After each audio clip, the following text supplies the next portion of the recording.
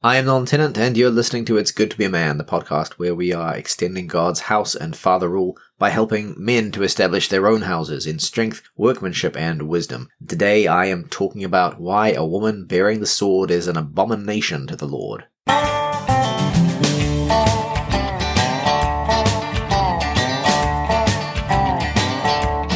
Despite modern feminist conditioned sensibilities, which have been carefully trained by modern feminist media icons, the evidence of both nature and scripture is clear that a woman bearing the sword is the sort of thing that the Lord spits out of his mouth. What do I mean by a woman bearing the sword? Well, I'm referring to any kind of social role in which she could be expected to have to engage in combat. This would include military service, law enforcement, but also by extension, civil rulership. Romans 13 speaks of rulers bearing the sword in order to punish evil. So why is this something God hates? As I said, both nature and scripture speak to this. We'll look at the evidence of nature first. We have to be careful with natural theology, since our intuitions are easily affected by cultural or personal factors, but it remains that God expects us to recognize certain facts of creation as obvious. For example, in Romans 1, Paul says that the invisible things of God, since the creation of the world are clearly seen, being perceived through the things that are made, even his everlasting power and divinity, that those who deny it and do not glorify God are without excuse. They know God, and yet they do not glorify him as God. This is one facet of the creation which is built into us and which we know innately. Another, he talks about further down, is the way that it is unnatural for men to burn with passion for other men and women for other women. This is contrary to nature. We know this because God has built into us at least two intuitions, which can be straightforwardly applied to mankind itself. The first is that form follows function. I would hope that this is an uncontroversial principle for Christians. I would hope we'd all agree that the design of things reflects God's purpose for them. And so I would hope we'd all agree that men are designed for protecting and providing, while women are designed for nurturing and caring. Not because the Bible explicitly says so, to the best of my knowledge it does not, in as many words, but because God made us to intuit our functions from our forms. The reason the Bible is not explicit on this point is precisely because it assumes we already know it innately. It isn't terribly difficult to see how this works with regard to men and women's roles. You just have to be willing to notice it. The fact that, generally speaking, God created men with strong muscles and agonistic instincts, while he created women with weaker muscles and conciliatory instincts, is neither an incidental curiosity nor a hurdle for women to overcome in their struggle for equality. The fact that men respond to sudden stress with anger and aggression, while women respond with fear and flight, as demonstrated by numerous studies, is not an odd quirk to be corrected.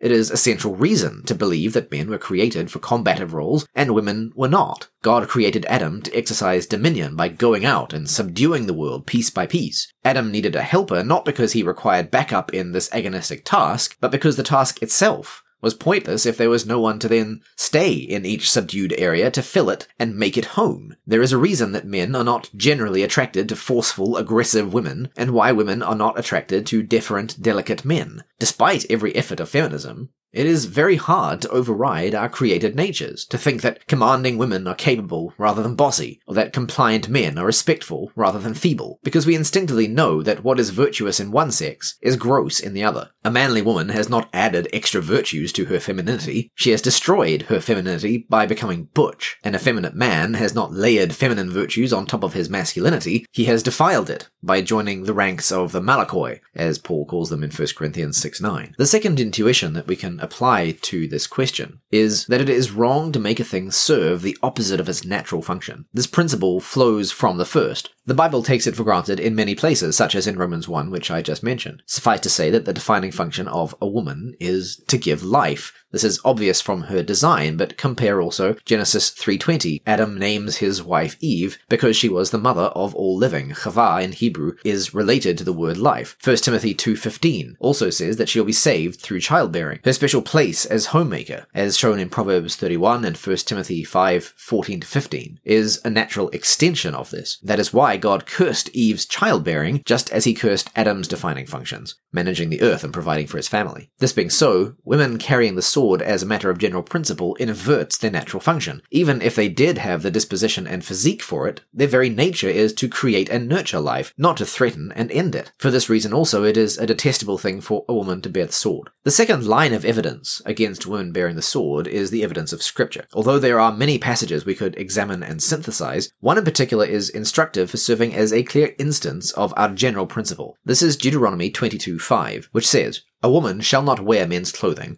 neither shall a man put on women's clothing, for whoever does these things is an abomination to Yahweh your God." Now, although translations typically say that a woman should not wear a man's clothing, nor a man the clothing of a woman, the vocabulary is actually more specific in the first half of the verse. The second part, speaking of how men are not to wear the garments of women, does indeed use the standard term silmat for clothes and isha for women. But the first part, speaking of what manly things women are not to wear, does not use silmat, neither is man ish. Rather, the terms keli and geber are used. This lack of symmetry is conspicuous considering the Hebrew tendency to rhyme ideas. What is the difference of terminology intended to convey? Well, let's look at each word in turn. Geber appears only here in Deuteronomy out of the hundreds of times that men are talked about. It derives from the Hebrew gabar, meaning strong or mighty. This is where the term giborim, mighty ones, comes from. While it can indeed refer just to a man, as ish does, it carries a specific connotation. As Brown Driver Briggs puts it, quote, "Man as strong, distinguished from women, children, and non-combatants whom he is to defend," end quote. Given its completely unique usage here, we should certainly expect that this specific connotation is intentional. The second word is keli. The connotation of geber is confirmed by its coupling with keli rather than with silmat, which just means clothes. Keli refers not to clothes, but to articles or equipment. For example, in Isaiah 54:16. Keli is a general term whose meaning is typically inferred from the context. So for instance, in the context of picking fruit, it refers to a basket or a bag, Deuteronomy 23:24, while in the context of embarking to battle, it refers to combat gear, Deuteronomy 1:41. Coupling keli with geber therefore makes Deuteronomy 22:5 much more specific than mere garments. Some translations recognize this. The KJV walks a decent neutral road by saying that which pertaineth unto a man, which at least makes clear that there are specific things a man wears that a woman should not. The ISV renders it similarly, what is appropriate to a man. Other translations like the LAB take a stab with apparel of a man, but this is rather too weak. To translate keli geber accurately, we should keep the generic nature of the words intact, but also recognize the contextual clues when selecting the best English rendering. What the passage is saying, in fact, is that it is detestable for women to don the gear of men. What would that refer to contextually? Obviously things like armor, helmets, swords, and bucklers. When women's apparel is rhymed conceptually with men's, the difference in word choice is natural, because men's apparel in a nation about to take the promised land by force included plenty of elements that women's did not. Older exegetes heed the significance of the vocabulary used, Gill for example, and rabbinical exegetes as well. Many academic sources also note the lack of parallel vocabulary and speak to its import. For example, Warfare, Ritual, and Symbol in Biblical and Modern Contexts observes, quote, "Interpreting keli geber as battle gear rather than man's apparel, NRSV, was proposed by Cyrus H. Gordon, and finds precedent in the Talmud. See B. Grossfeld's translation, a woman should not wear a man's armament." The verse is situated in a chiasm that spans Deuteronomy 19:1 to 22:8, and is a structural counterpart of the warfare laws of 20 verses 1 to 18. Deuteronomy 19:1 to 22:8 applies the prohibition of murder in 5:17 to various life and death situations, including warfare, end quote. Although many less technical commentators, along with translators, gloss over the distinction between geber and ish, and between keli and silmat, keli is never used of clothes in the Old Testament, and geber is unique in Deuteronomy. Words mean things, their connotations mean things, and the choices Moses made about which of them to use mean things. The application for today is surely straightforward. Inasmuch as the same fundamental gear is still used for the same fundamental purposes, it is offensive, detestable, abominable to God that women should aspire to don it. The apparel itself is not what concerns God, rather the transgression of gendered duties. Men are not to behave as women, women are not to behave as men. As the CEV puts it, women must not pretend to be men, and men must not pretend to be women. The Lord your God is disgusted with people who do that. While the popular culture shrieks in outrage at the very notion of a man's job, God is outraged at the very notion of a woman doing a man's job. Women donning fatigues, helmets, sidearms, or riot shields is disgusting to the Lord. In fact, it is often disgusting even to acculturated men when it happens in real life. Because without the gloss of a sexy actress dressed up in clothing designed to augment her attractiveness rather than her combat ability, and whose physical incapability for the task is hidden by stunt work, it's simply ugly. For those who are inured, or want to defy that ugliness reflects anything deeper, or triggered at my mere use of that term, the only plausible option for disagreeing with the Bible on this point looks to be cultural relativism. That was then, and this is now. Roles change depending on society. It's progress, baby. But this obviously begs the question against the principles of natural function that I have already mentioned, while also having no hermeneutical principle to justify it in terms of exegesis. A feminist might be cool with that, but no Bible-believing Christian should be willing to dismiss this instance of gendered duties as culturally conditioned, while simultaneously insisting that other gendered duties in the family and church are not. What is the principle on which we can say that the role of carrying the sword was culturally relative, but the role of ruling a family or assembly was not? It's so obviously ad hoc, especially when we realize that the sword is the key instrument of rulership in the civil domain. Now, I'd like to deal with 3 objections at this point. The first is from people who say, on the basis of what they call Two Kingdoms theology, but is in fact well out of step with historic Reformed Two Kingdoms theology, that gender roles simply do not apply to the civil domain. There is much that we could say about this, but for now, let me make just 4 observations. Firstly, this view fails to deal with the natural law arguments like the ones that I've given. Secondly, it's obviously ad hoc, driving a wedge between society and the families comprising it while destroying any underlying principle on which gender roles rest. Thirdly, it's patently unscriptural, since Deuteronomy 22:5 is a civil law that clearly reveals the heart of God and was given for the benefit of all other nations, as we see in Deuteronomy 4:8. And fourthly, it simply isn't the historic Reformed position, which is universally opposed to women in rulership. The second objection is that my exegesis is simply too much of a stretch. I hang more weight on the phrase Kaylee Geber than it can actually hold. It does not mean armament, and nowhere does the passage talk about gender roles. It is simply about what to wear. This is the literal meaning, and by going further, I am twisting the scriptures. Contrary to those with tin ears and ham fists, such a literalist hermeneutic is not one which clings faithfully to the words of scripture, because it is not one which reflects any normal use of language. Unless you think the Bible was written according to rules of rhetoric that are completely alien to how human beings communicate, the literal hermeneutic is nothing but scubalon. Every single sentence I have said thus far, with perhaps one exception, illustrates this point. A reading of Deuteronomy 22:5 that denies the underlying principle of gender roles as the basis that it only mentions clothes comes straight off the fundamentalist lathe. Instead of taking the text seriously as human discourse, it trivializes it, treating it as something like a math equation, where each word has no more significance than that which it strictly denotes, and the overall meaning is constructed as a stepwise output of the sum of the parts. Not only is this completely different to how even the most ardently wooden fundamentalist actually uses language himself, but it reduces the text in this case to absurdity. Rather than trying to synthesize the concepts in view and find the principles behind them, it demands a piecemeal, arbitrary application that cannot stand up to rigorous and obvious counterexamples. Firstly,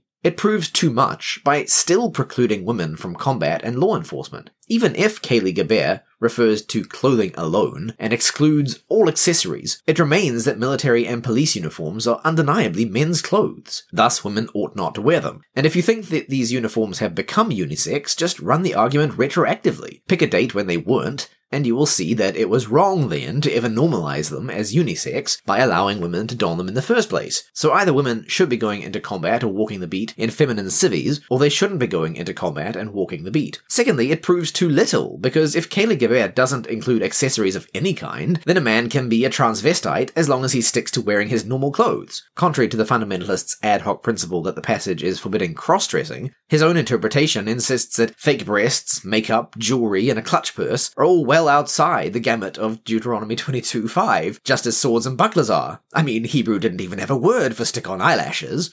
Thirdly, for those fundamentalists who agree that Kaylee Geber includes accessories, the problem is even worse, because they all, to a man, want women to be able to carry sidearms to defend themselves. But it is absolutely without question that a sidearm in ancient Near Eastern times was a man's accessory, just as a buckler and armor were. So if the prohibition is simply taken at face value and isn't reflecting a deeper principle of gender duties, then women can't carry firearms for self-defense. Indeed, the literalist approach reflects the hermeneutic strategy of the Pharisees. By refusing to look for principles and instead adhering woodenly to the words, certain things become like talismans. Mere contact magically contaminates you. In this case, a woman could, I suppose, touch or move a gun, but the second she slings it over her shoulder, she's violating Deuteronomy 22:5.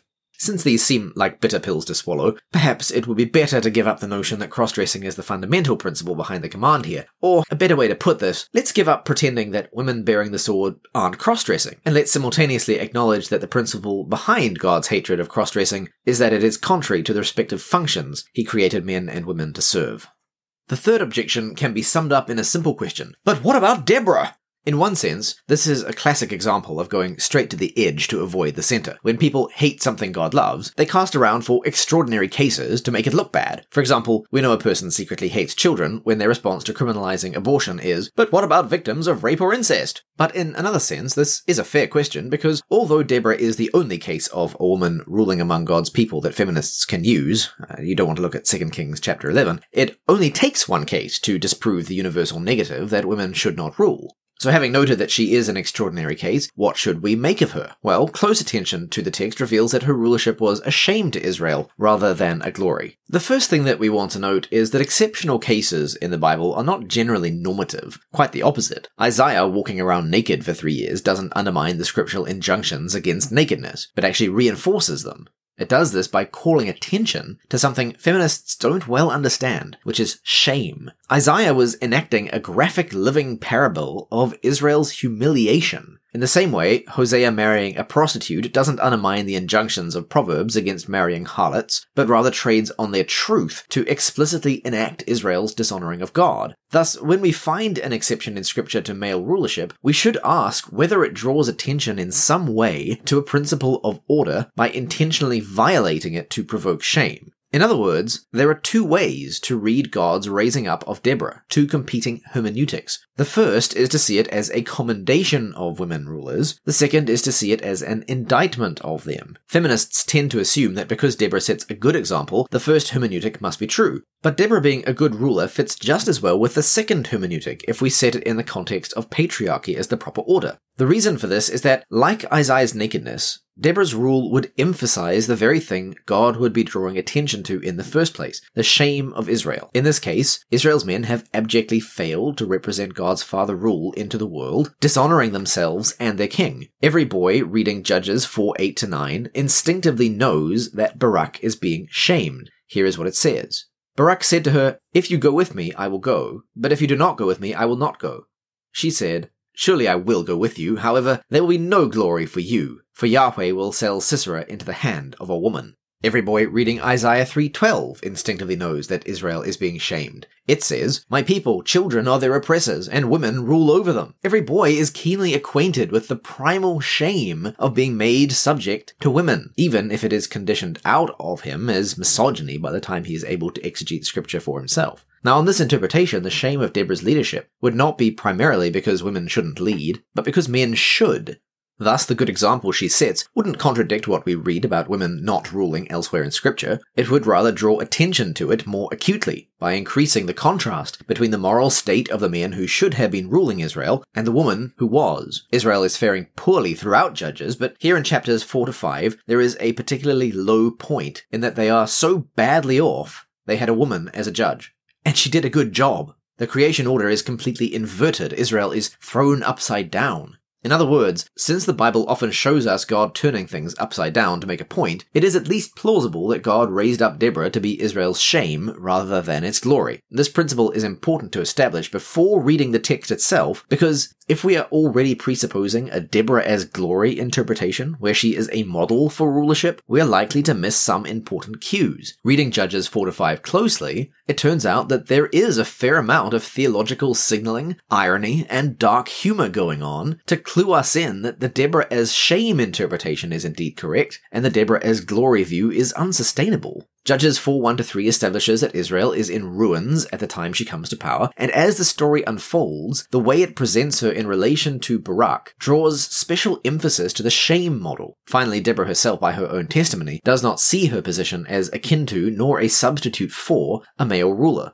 So let's look at the introduction of Deborah. The very beginning of the story introduces her as both a prophetess and a wife. By doing so, it implicitly places her under the dual authority of God and Lapidot, her husband. Her judging is introduced in this context. The prophecy angle is then further emphasized by the mention of the palm tree under which she judges. Trees are commonly associated with divine encounters in the Pentateuch, and so the intimation here is that her judging is by prophecy rather than by normal human wisdom. Indeed, where we see Deborah judging or leading, the text presents it as something done not in her own power, as with the patriarch, but in the power of God. She is God's mouthpiece, and at no point in the story does she lead from her own authority as a normal ruler would. Rather, she always speaks on behalf of Yahweh, and this puts quite a damper on using her as a general model for female rulership. Secondly, there's the command to Barak. That Deborah is not standing in as a normal ruler is further reinforced in Judges 4:6-7. Here, she enjoins Barak to lead Israel into battle to defeat their enemies. Firstly, notice that she does not order him on her own authority, but seems to speak directly from God, knowing his mind. Secondly, notice what might easily be elided in our day. This is an implicit command to take up rulership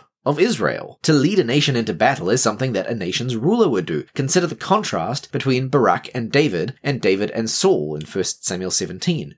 Although Deborah is acting in the place of a judge by merit of her prophetic office, it seems she is seeking to restore the patriarchy on behalf of God. Again, a little awkward for a feminist role model. When Barak refuses to take up this mantle unless she accompanies him, her remark at this point is again telling against a female reinterpretation of her role, saying that he will not get the glory because God will sell Sisera into the hand of a woman. As I've noted, this is a shame for Barak. Because he is cowardly in hiding behind a woman, his glory in battle will be sold to a woman. The dark humor of this reversal only makes sense if Judges is presupposing what Isaiah also presupposes about the seemliness of women being over men. Finally, Deborah's own testimony speaks against the feminist reinterpretation. During Deborah and Barak's triumphal song, she herself denies that her place is one of rulership. In Judges 5:7, she describes her role as that of a mother in Israel. Now, a mother had a great deal of influence in the household, and would have been delegated responsibility and authority over that house on behalf of the father. Compare Numbers 36 and Proverbs 31. But she was not the ruler of the house. Compare Numbers 30. And Deborah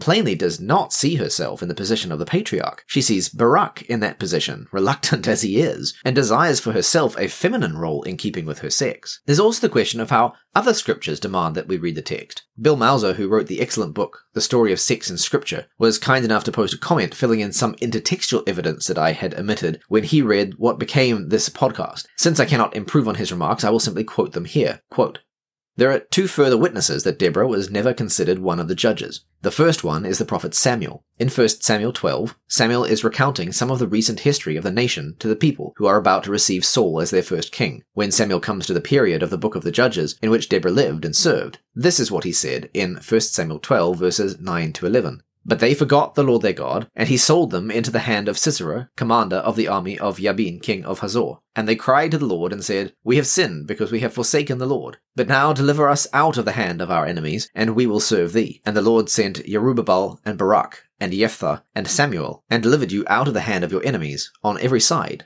and you dwelt in safety." Samuel therefore mentions 4 judges, including himself and Barak, but he does not mention Deborah. A similar thing occurs in the book of Hebrews in the New Testament. In the roll call of faith in Hebrews chapter 11, at verse 32, we read this, "And what more shall I say? I do not have time to tell about Gideon, Barak, Samson, Jephthah, David, Samuel, and the prophets, who through faith conquered kingdoms," and so on. In that verse, the author of Hebrews mentions 4 judges in a row, Gideon, Barak, Samson, and Jephthah. One of these judges is functioning at the very time Deborah is alive, and he is mentioned as the judge, not Deborah, just as Samuel had done many hundreds of years earlier. End quote. Finally, Father Mauser rounds out this evidence with a comparison to Yael, or Jael. Quote, "It is fascinating again to read in Judges about Yael, the woman in Judges 4 who actually dispatched Sisera to his just reward. The encampment where Yael had her tent was in Sisera's path of retreat after Barak had defeated Sisera's armies. When Sisera reached Yael's tent, he was exhausted, so she invited him into her tent and offered him feminine hospitality, a place to rest, and something soothing and relaxing to drink. She lulled Sisera into a sense of security, and he fell asleep, thinking she would hide him if Barak showed up. Instead, Yael waited until he was snoring, and then she picked up a tent peg and a mallet and drove a stake through Sisera's temple. Yael didn't wield the weapons of war. It was the ordinary tools used by the womenfolk that she picked up and used to kill Yabin's general. For all that, men remain the ones who by design and God's intent are the saviors in a society. Deborah was not one of them, any more than Yael was." End quote. So Deuteronomy 22:5 is a useful case that proves the broad principles of men and women's roles and duties. There are created distinctions between us. We are meant for different things, exemplified in different virtues. Masculine virtues are exemplified in things like being alert and courageous, to engage in conflict and exercise strength against opposition. For example, 1 Corinthians 16:3 and 1 Samuel 4:9. Feminine virtues are exemplified in deference, gentleness, and quietness. For example, 1 Peter 3, 3-4. And as Peter immediately goes on to illustrate in that passage, men and women are therefore subject to different vices also. Men to being overbearing and contemptuous, verse 7. Women to being vain and fearful, verse 3 and 6. Elsewhere, other tendencies are also addressed. For instance, men must resist being angry and contentious, 1 Timothy 2:8, and being too hard on their children, Ephesians 6:4 and Colossians 3:21. Women are prone to deception, 1 Timothy 2:14, 2 Timothy 3:6, and to idle socialization as gossips and busybodies, 1 Timothy 5:13, and compare that to the old wives' tales of 1 Timothy 4:7. The virtues and vices that we are inclined to are different because they reflect the functions we are made to, which are different. By way of closing, let me give you one final thought. If a man's function is directed toward protecting women and exercising authority, then a woman carrying the sword is not merely detestable because she is violating her intended purpose. It is detestable because it cannot happen except by a man first violating his intended purpose. To carry the sword is by nature to put oneself in harm's way. Therefore, it is not just women who sin when they do this, by rebelling against their created design. It is men also, by failing to prevent women from putting themselves into the kind of danger that men were designed for. Western culture is thus subject to double condemnation. How shall we escape it? Well, the evangelical way of preaching the gospel has not succeeded here. Indeed, it has adopted feminism enthusiastically. To restore God's design for the sexes in the world, we must first restore God's design for preaching his gospel as a message of the triumph of his chosen king over the world. We must start treating the Great Commission as a directive to conquer. We'll have more to say on this in forthcoming podcasts, but until then, be watchful, stand firm in the faith, act like men, be strong, and let all that you do be done in love.